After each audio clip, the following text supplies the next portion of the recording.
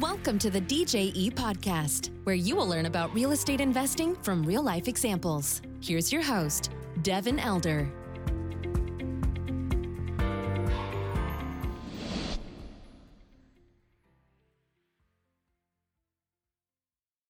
Hello, hello, hello. Welcome to the show. Thank you for joining us today. My guest is Vasu Kakarlapudi. He's a physician based out of Louisville, Kentucky, and him and his wife are both professional real estate investors, as well as practicing ear, nose, and throat and dentist, respectively, for him and his wife.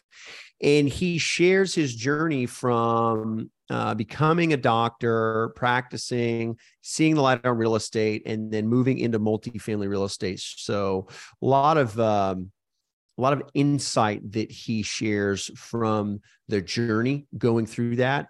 And we also talk about some practical things like market selection, what they're doing in this current environment with the economy and rates where they are, how they structure their deals for investors, all of that kind of tactical stuff we dive into as well. So really, really extraordinary gentleman, very bright doctor, and I thoroughly enjoyed my conversation with him. I think you're going to enjoy it as well.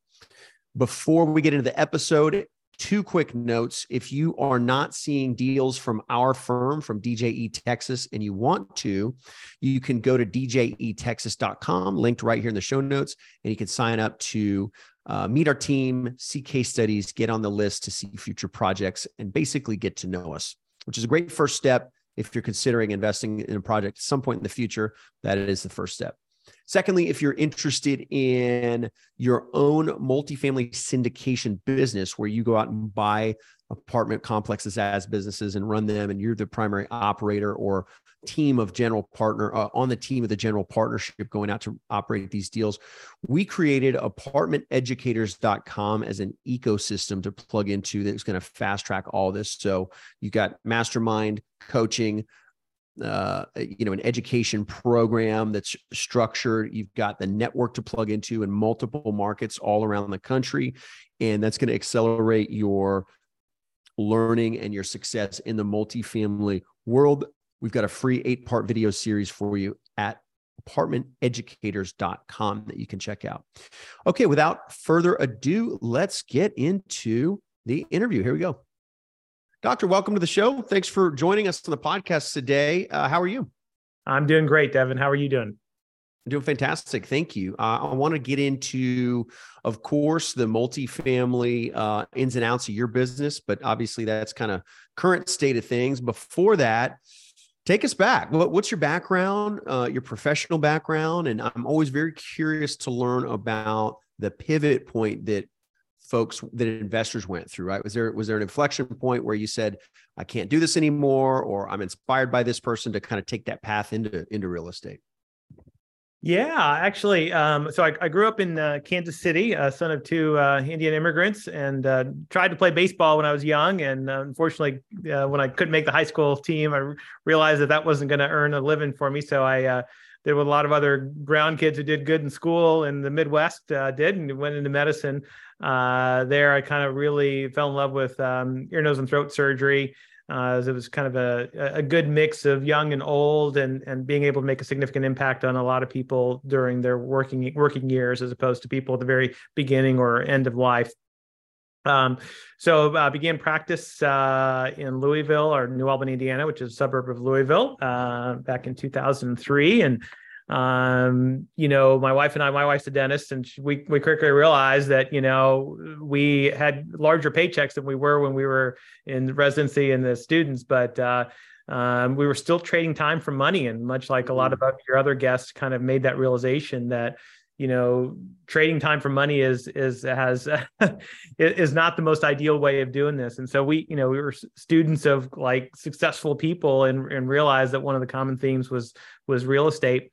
And so we kind of dove deep in long time ago into real estate, and kind of figured out, that if this is, if you could have, just like Kiyosaki talks about, if you build up enough assets that generate income for you, then you can do your day job and what you went to school for fun and for the passion of treating patients, which is kind of, why most of us went into medicine and healthcare, to help patients. And then with all this negativity and negative secular trends in medicine, it's easy to get burdened by all the negativity. But whereas if you provide some passive income and so that you can do your job for fun, it all of a sudden becomes fun again. So that was our primary motivation for getting started.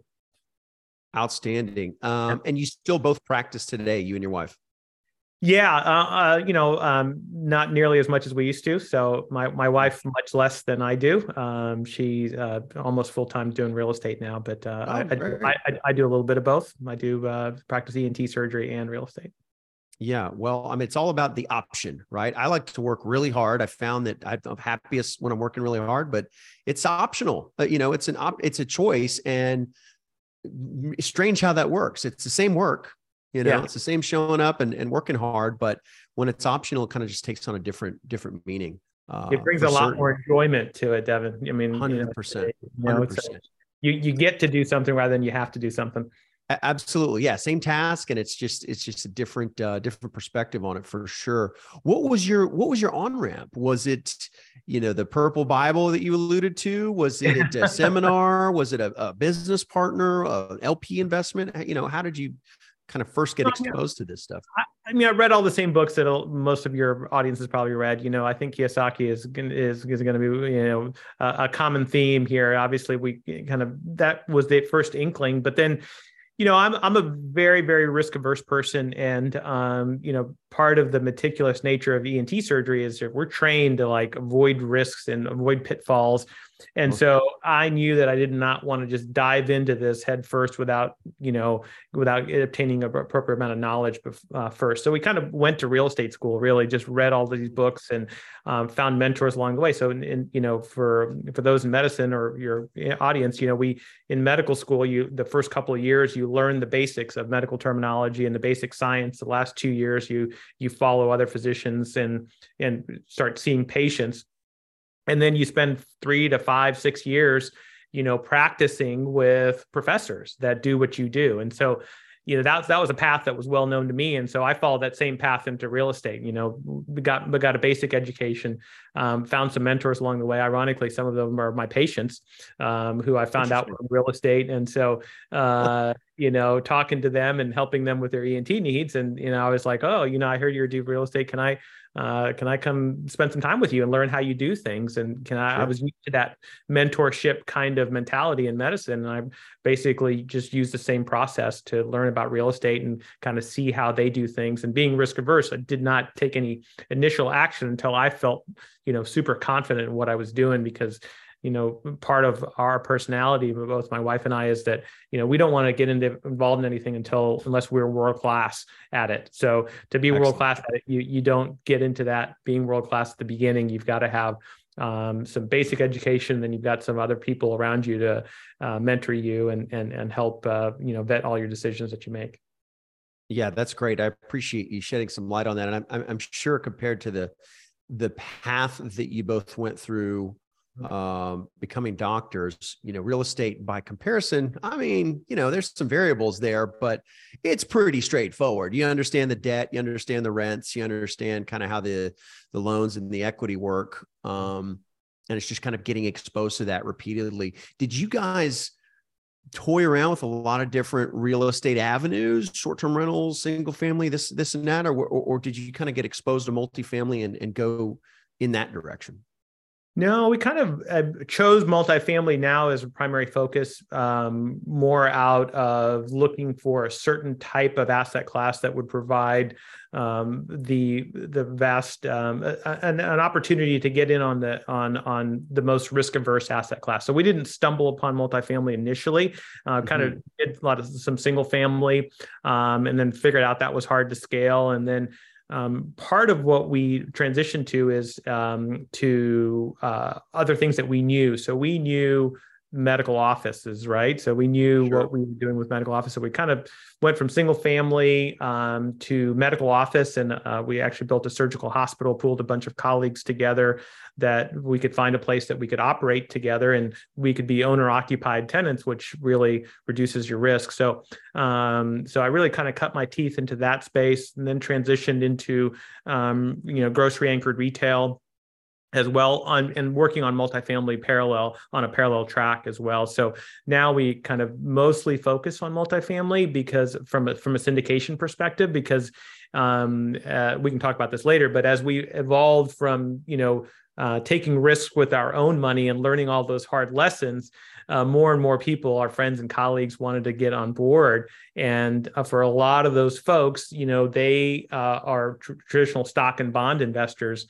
And Right. so their foray into commercial real estate is probably best served with multifamily. And then once you kind of fill that base level, the lowest risk bucket, then you can kind of move on to other asset classes within commercial real estate. So we spend a lot of our time kind of helping our colleagues, learn a little bit more about the space and figure out kind of, how they can get their feet wet and kind of hold, guide them along the way, much like other people have, helped us along the way. Our goal is to kind of pay that forward. Yeah, 100%. It seems to be a very common theme where and this is a similar process that I went through and obviously many others, but you kind of start with your own account, and the worst case scenario is you lose 100% of your capital, and that's a survivable deal, and you kind of move on. And I think after some period of experience and success there, you kind of want to share that with other folks. Were you guys in that mode of learning and deploying your own capital in deals for a period of time, or was that short or a longer period of time? Was that kind of a short deal before you kind of discovered the syndication world and scaled that out, or what did that look like? Yeah, we did this for 15 years on our own. Okay. So yeah, great. We've only been syndicating for a little less than 2 years right now. Mm-hmm. So we practiced on our own capital for a long time. And then we had a few deals that we did with friends and family, my partners in my practice. And we talked about that surgical hospital, and I worked with a few other people on a limited basis, but, really going on a larger scale to a greater audience of peers has just really been after 15 years of solid experience of, going through the school of hard knocks and picking up the pieces and learning from each of those events and figuring out how you could be better on each deal. Yeah, 100%. I mean, I would much rather invest as an LP with an operator that's had some bumps and bruises and been through different types of projects. 100%. So within your profession, you've got high income and low time, right? For a lot of folks. So how did you go about connecting the dots with other doctors and kind of explaining this business model to them? Was there resistance? Was there a ton of education involved for these other prospective investors? Did they get it immediately? How was that received once you started to shift to that syndication model? Yeah, I mean, I think, our peers are very scientifically oriented, right? So, I mean, right. I think, if you think about, like, if you show the data of why real estate, and you're well versed in this, and your audience is well versed in all the reasons why real estate's a great tool to build and preserve wealth. I find that there's really kind of two basic issues. Is, a lot of people know that they should get involved in real estate, but there's really, a gap of knowledge and a gap of trust. And so our entity is Apta Properties, which is a Sanskrit word. Sanskrit's an old ancient Indian language, is really founded on trust. And that's how we came up with the name Apta Properties. Okay, great. So we wanted to bridge that gap with our peers of knowledge and education about basic financial education and why diversification is important, why, one of the common pain points that a lot of our peers have is taxes. So people on that left side of the quadrant, in either self-employed or employed folks, taxes eat away at 30, 40, sometimes marginally up to 50% of their income in certain states. And so, if you lose that much of your income to taxes, that decreases your investable pool. But if you could harness some of that, save some of that capital and invest it in real estate and use the income and create income that's tax deferred, that provides a larger pool. So those are just a simple example of how a little bit of education and knowledge about why real estate, what does it do for you? How does it bring back some freedom? How does it, improve your quality of life? How does it allow you to spend more time with your family? How does it allow you to take vacation and then not be worried about the loss of income? How does it help you shield you from all these negative secular trends where you got, rising overhead in your practice and, liability issues and declining insurance reimbursement, all these negative things. And your only solution to that is, go invest more dollar cost average in the stock market. Well, right. There are alternatives to that. And if you just listen to the media and read, Kiplinger's and Barron's, that's all you know. But when you can provide an opportunity to folks, and bridge the gap of knowledge and trust by, having someone hold your hand and kind of show you the way and actually have skin in the game, who, investing with you. And so that all of your incentives are aligned, that's kind of what we do at APTA is, we invest ourselves. We're the largest investors, and we educate and bring on other investors to so that we collectively can, win or lose together. And traditionally, knock on wood, we've traditionally, won way more often than we've lost. Right. It's such a compelling discussion. If you're talking to an investor, you can have 100 bullet points on a deal or a market, but when you say, "Oh, I'm the largest investor," my wife and I are the largest investor in this, kind of that goes to the top of the bullet point list, and everything else becomes, sides to on that meal. It's really powerful, and I think you're right. We kind of live and breathe this stuff. Talk to investors all the time. Talk to other operators all the time, but what seems to be like most adults with any kind of financial wherewithal understand they need to be in real estate. There's a big disconnect, and there's a big trust disconnect, like you said. And the amount of folks that have investable capital and are investing in things like stock market or whatever the case is. The amount of those folks that could and have the wherewithal to invest, let's say in an LP position, a multifamily deal, it's a tiny, tiny, tiny piece of kind of the total market of people that could. So a lot of times just kind of connecting the dots with those folks. What do you guys look at in terms of a deal profile? You mentioned being risk averse. You mentioned, you kind of done different asset classes, and multifamily seems to be a very safe one. So what is it, what filter are you guys looking through when you're looking at a potential new acquisition? Yeah, I think as you know, Devin, real estate's all about people, right? So you got to go where the people go. And so people are going to follow jobs and income. So we're big students of demography. We're demographers by nature to kind of think about, where are people moving? Why are people moving there? And is it sustainable? Is it due to a diverse job pool? Is there income growth?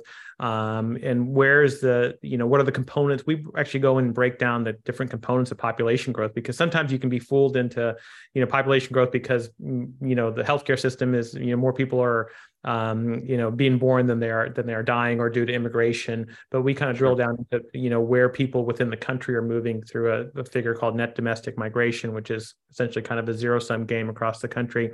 So looking for, MSAs and submarkets that have good job and population growth, that's has a diversified economy, and basic supply demand imbalances, where there's more of a demand for housing than there is a supply, and so naturally we're in your neck of the woods. Texas is a great market. It's business friendly. No state income tax. It's there's a lot of new jobs coming to Texas, and it's got a very diversified, economic base. So we've got a couple assets in the DFW area. We've had an asset in San Antonio actually before, and in Austin, Texas, in Atlanta, another diversified market, and we're looking in the Carolinas as well. So those are the markets that we're looking at in terms of. So we always, I think it's really important when you look at real estate to not, to go in a sequence. We're trained as surgeons to kind of go from landmark to landmark. And it's the same type of principles that we use in our real estate investing is, never look at a deal until you've evaluated the MSA and the submarket in particular, because you don't want observation bias to lead you into a path to fall in love with a deal, and it could be in the totally wrong MSA or submarket, and you lose sight of the fundamentals because you've lost the forest for the trees. And so that's a crucial point that is part of our business model. And then on the deal specific, areas, we're, as we mentioned, we're very, very, very conservative. So we don't use bridge debt. We use very relatively low leverage in the space. We're in the 50. The last deal we did was a 50% LTV. We raise all the capital on the front end for any kind of value add or CapEx expenditures that we have. We've never had a cash call.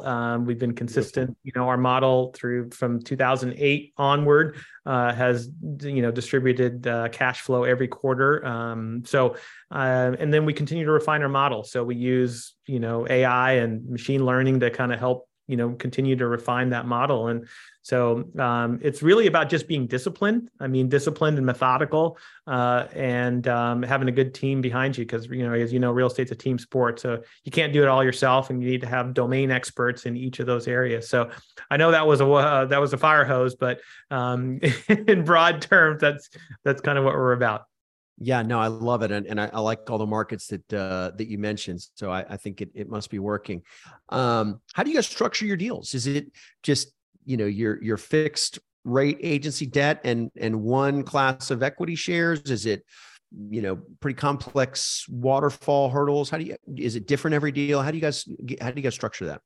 Yeah, so we have a fund product. So a fund product allows, as I mentioned, most of our investors are not people who have a ton of real estate. They're people who have, high income and who have limited amount of time and limited amount of knowledge or desire to really be into real estate. Because more and more peers I talk to, we were kind of thrust into this because we had a passion for it, and other people saw that we had a passion for it, and they were like, "Can you help us?" Because they didn't have the time or the energy or the desire to go learn this themselves, and they wanted to leverage our experience to be able to do this. So we have a fund product that allows diversification. So across typically about 4 assets per fund. So, that allows, the average stock and bond investor to kind of get their feet wet into multifamily. So we typically, on our current fund, we have just one share of one asset class, a share class. I think in the future, we're probably going to have more than that, because I think there are some people who are more yield sensitive and want consistent cash flow. Some people want, long-term equity growth. We haven't gotten super complex in terms of waterfalls. We have, a simple 8% pref, and, we're an 80-20 split after that 8% pref. So we're trying to be as investor friendly as possible, because again, this is we're running a business, but this is a business of passion, not out of financial necessity for us. We're doing this because we love what we do and not because we need to. So, we want to make the economics as beneficial as possible for our investors while still being able to keep our lights on. Yeah, 100%. And the fund is equity, right? That's all. So you're passing depreciation through to your LPs, things like that. Yeah, absolutely. Everything's, fractional ownership. So everything goes through pari passu. Yeah, that's really nice. Nice to be diversified among a handful of assets, not a million, but a few at a time. So you can kind of launch a fund, deploy that, and then maybe look at getting into another fund. Is that how you guys approach it? Yeah, absolutely. Yeah. Yeah. That's great. I like it. So let's talk about, kind of the team. You mentioned it was a team sport. Actually, you know what? I want to get to that, but I want to get something else you said about the 50% LTV range, right? We're talking in Q4 of 2022, since about mid-year, rates have gone very high, leverage has gone very low, not as many deals transacting as we saw, last year, maybe in the first quarter of this year. But seems almost like an advantage or a secret weapon if you're already accustomed to low leverage, bringing a lot of equity to a deal. has that helped you guys in this current environment? Have you always done it that way? What's your approach there to debt? Because that's a huge component in today's market, right? Yeah, I think, debt and leverage, Devin, is kind of a two-edged sword, right? Because, I mean, you want to be able to accentuate your returns and improve your yields. And so you take on leverage. On the flip side, if you're overly levered, you don't want to, you've got a higher risk of having cash calls. And, if your business plan doesn't go exactly as you think, you don't want to be underwater. So, we've always been in that 50 to 65% range. And so yes, you're right. The current, debt to equity ratios aren't a huge surprise to us. The challenge we're having is, quite honestly, is the rates have gone up. And so, you've seen rates go up, and you haven't seen cap rate expansion commensurate with that. So I think there's still a little bit of a mismatch between, sellers' expectations and buyers' requirements of their equity. So that's been a little bit of a challenge. But, the last deal we did, traditionally we've done Fannie and Freddie debt, but we actually found that life insurance companies are less sensitive to the lending, the rising rates than some of the GSE lenders. So we got a fixed rate debt from MetLife on our last deal that was very attractive at 4.5%. So fixed for 5 years. And so, but you're right. And looking at the deals right now, I mean, it's hard to pencil things out. And I think our expectations are a little bit lower on terms of yield. I think, sure, because of the higher rates, you're gonna see a drop in yields. But I think, because we're in an inflationary time period, I think the long-term returns are going to be pretty stable. We traditionally, we aim for the mid-teens in terms of returns, and in bull markets we're in the 20s, but in bear markets we're still in the low teens. So our standard deviation is compressed relative to any other type of investment vehicle. So I think what you're seeing right now is that you're going to see more of the return in terms of the long-term equity growth and less yield. So still compelling relative especially from a tax advantage perspective compared to other alternatives for cash flow. But I think that's just something that investors are going to have to get used to. It's just the changing environment. Yeah, that's right. That's right. Yields are certainly, there's downward pressure on those. And it's easy to, we play in the real estate world, and it's easy to say, we got 25 IRR in this last deal. And gosh, mid-teens, low teens IRR feels bad. But compared to some of the alternatives, right? Compared to what stock market's doing, compared to what FTX just did last week, and took down, basically dissolved billions of dollars of capital and things like that. Real estate is a pretty darn safe kind of middle of the fairway bet, where you're not going to 100x or 10x your money, but you're likely not going to lose it either. Which you keep making those bets over time. That's going to stack up very meaningfully. Well, I'm sure you have this conversation a lot, but curious to kind of get your perspective on it. When you've got that maybe new introduction to your firm, you got that physician or that professional that's trying to dip their toe in the water, what is your conversation like with that person? Maybe they've heard of real estate, but they haven't done it, haven't crossed over that threshold, but they're interested and they want to kind of see how it works. What do you tell that person? Well, I think the first thing to kind of just use some common sense principles of what do people need? If you think of kind of the base layer of Maslow's, hierarchy of needs, sure, housing is one of those, right? And so, you think about all the technological revolutions that we've had and all the changes that we've had, it's just very unlikely that Elon Musk is going to, usurp the need for a bedroom and a kitchen and a bathroom, right? Right. And so, if you can put a large percentage of your money, or at least a significant, sizable percentage of your investable assets in things that are not likely to change, especially when you study demographic trends and where people are going and where there's a supply-demand imbalance that cannot easily be caught up, it makes sense, right? And so I think people have to think about this just from a very common sense standpoint. Even if you know nothing about real estate, you know a little bit about human nature and human needs. And so, our thought process is just a basic education of like invest in stuff that is real. People think the only thing option is the stock market, but people have been investing in real estate for centuries, way before the stock market was ever around. Right. And if you look at the Forbes 400, I mean, people either made their money, all these billionaires made their money through real estate, or they're at least preserving their money and creating a platform for generational wealth through real estate. The other thing to look at is the IRS tax code. I mean, what is the government incentivizing? People think of the tax code as all these things that they can't do, but as I follow Tom Wheelwright quite a bit, and he kind of flips the script on that. He's like, think of the tax code as what the government is incentivizing you to do, right? Absolutely. So real estate is, that is very, very consistently been very high on that list, not just in the United States, but in, all other industrialized countries. So I think that's the perspective to kind of think about. And then, the other key thing that I kind of go over with investors is that diversification is super, super important. Every financial professional tells you about diversification. But they, a lot of the typical approach is diversify across various asset classes within stocks or bonds. Well, why not do that same across different asset classes that are not correlated to the stock market?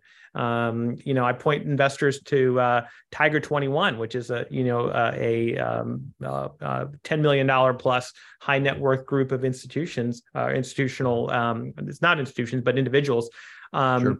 And they've done their surveys of people who have $10 million plus to invest, and the plurality of their investments are in real estate. They're very well diversified, but their data shows that 27% of their investable assets are invested in real estate, and like 25% in stocks. So that ought to tell you something. If the Forbes 400 is doing something, these people that a lot of these physicians are aspiring to be in that Tiger 21 kind of echelon of a portfolio, success leaves clues, right? So, you can always kind of look to see what other people who are very successful have done, and how can you implement those into your own investing profile. So, those are some of the things we talk about in terms of why real estate. But I think even before that, a lot of this comes down to mindset. Like, what are you trying to accomplish? Right. What can make your life better? We talk about investing and all this other stuff, but really, I think you got to go down to like, why are you doing this? What do you want to do? Do you want to travel the world? Do you want to donate to your favorite charities? Do you want to get out of medicine? Unfortunately, a lot of our peers don't want to practice medicine, but they practice medicine for a paycheck. And for those folks, this is a way to get out of medicine. And for the people who want to continue to practice medicine, they will love it a whole lot more if they didn't really have to. And so we provide those opportunities. Real estate, multifamily real estate just happens to be the tool to accomplish whatever it is you're trying to accomplish, whatever it is your passion is. So I kind of go back to an analogy. You go to Home Depot and you ask for a drill bit, and real estate's our drill bit, but you're really not after the drill bit. You're trying to make a hole, right? And so we try to find out what their hole is and see if real estate is their drill bit or not.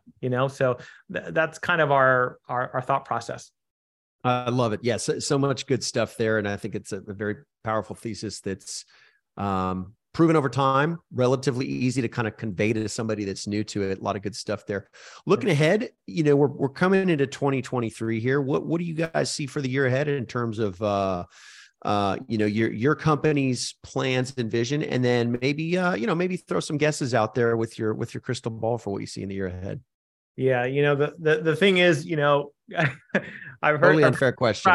You write down your predictions for the future, and then you go back and check yourself, and you realize how inaccurate you can be. But the good news behind that is that it doesn't matter if it's Devin or Vasu telling you that, or if you're some pundit on TV. We're all equally wrong. Yes, I love it. Yep. So it's very, very hard to kind of predict what's going to happen. But I think, Jerome Powell has has a lot of control right now, and we'll find out if they're able to continue to raise rates. I personally, I mean, my guess is that the Fed is going to continue to try and keep rates high, but I think there's going to be a lot of consequences to that, especially as we head into the next election cycle. And you see, rising rates can cause a snowball effect even outside the United States. You've seen, other currencies start to collapse outside the United States, and it's a global economy. Even though we're moving towards this trend towards the nationalism, I think there's some consequences of what the Fed does that transcend just the U.S. borders. So I think there's going to be another, you're going to see some rise for the next probably quarter or two, but I think it's going to plateau, and I think you're going to see some reduction as the economy slows down. And so, no one knows the future. So then what do you do as an average investor? So my thesis is that, you stick to the fundamentals, right? We talked about that earlier. So, and if you're a long-term holder, you can typically ride out these waves. And so, especially if you apply some financial discipline to your long-term thesis, you should be well protected. I was in real estate in 2007 and 2008 when everything crashed, and you study the guys that really went under. Mm-hmm. They were the guys who were overly levered. Sure. Or didn't have financial discipline and had assumptions that were astronomical or based upon the previous few years and not forward looking for a downturn. So I think if you underwrite right now for a downturn, you're not overly levered, and you have enough dry powder to last, you get into trouble, I think, when you're forced to liquidate during a down cycle, right? That's right. But if you can ride out a down cycle because you've got enough dry powder, you've used the financial discipline, you ride it out, and then you can transact, when the market's better. So, I guess the take-home message, Devin, is I don't know any more than anybody else knows, but I do know that you got to stick to the fundamentals, and that's been tried and true through various economic cycles. Yeah, absolutely appreciate your perspective on that, and totally agree. And historically, these periods are, the gray bars are relatively short versus the longer expansive periods, or the periods that we're not in a recession. Well, I really appreciate your perspective on the business, on your journey, on what you're doing for investors. If somebody wants to connect with you and your company, how do they do that? Yeah, so we recorded a webinar for folks to kind of get their feet wet and learn a little bit about what we do. It's just at apterproperties.com/webinar. And I think it's a good place for people to start. And if they're interested, they can connect with us on our website or LinkedIn. Is a good place to connect. Perfect. Well, we'll link to the webinar link that you just shared in the show notes. So if you're listening, you can just scroll through the brief description and click straight through and register for that. Vasu, it was absolute pleasure getting to chat with you today. I wish you guys success in the year ahead. Yeah, likewise, Devin. It was a pleasure to talk to you. All right. Take care. Thank you for listening to the DJE podcast. For more information, please go to djetexas.com.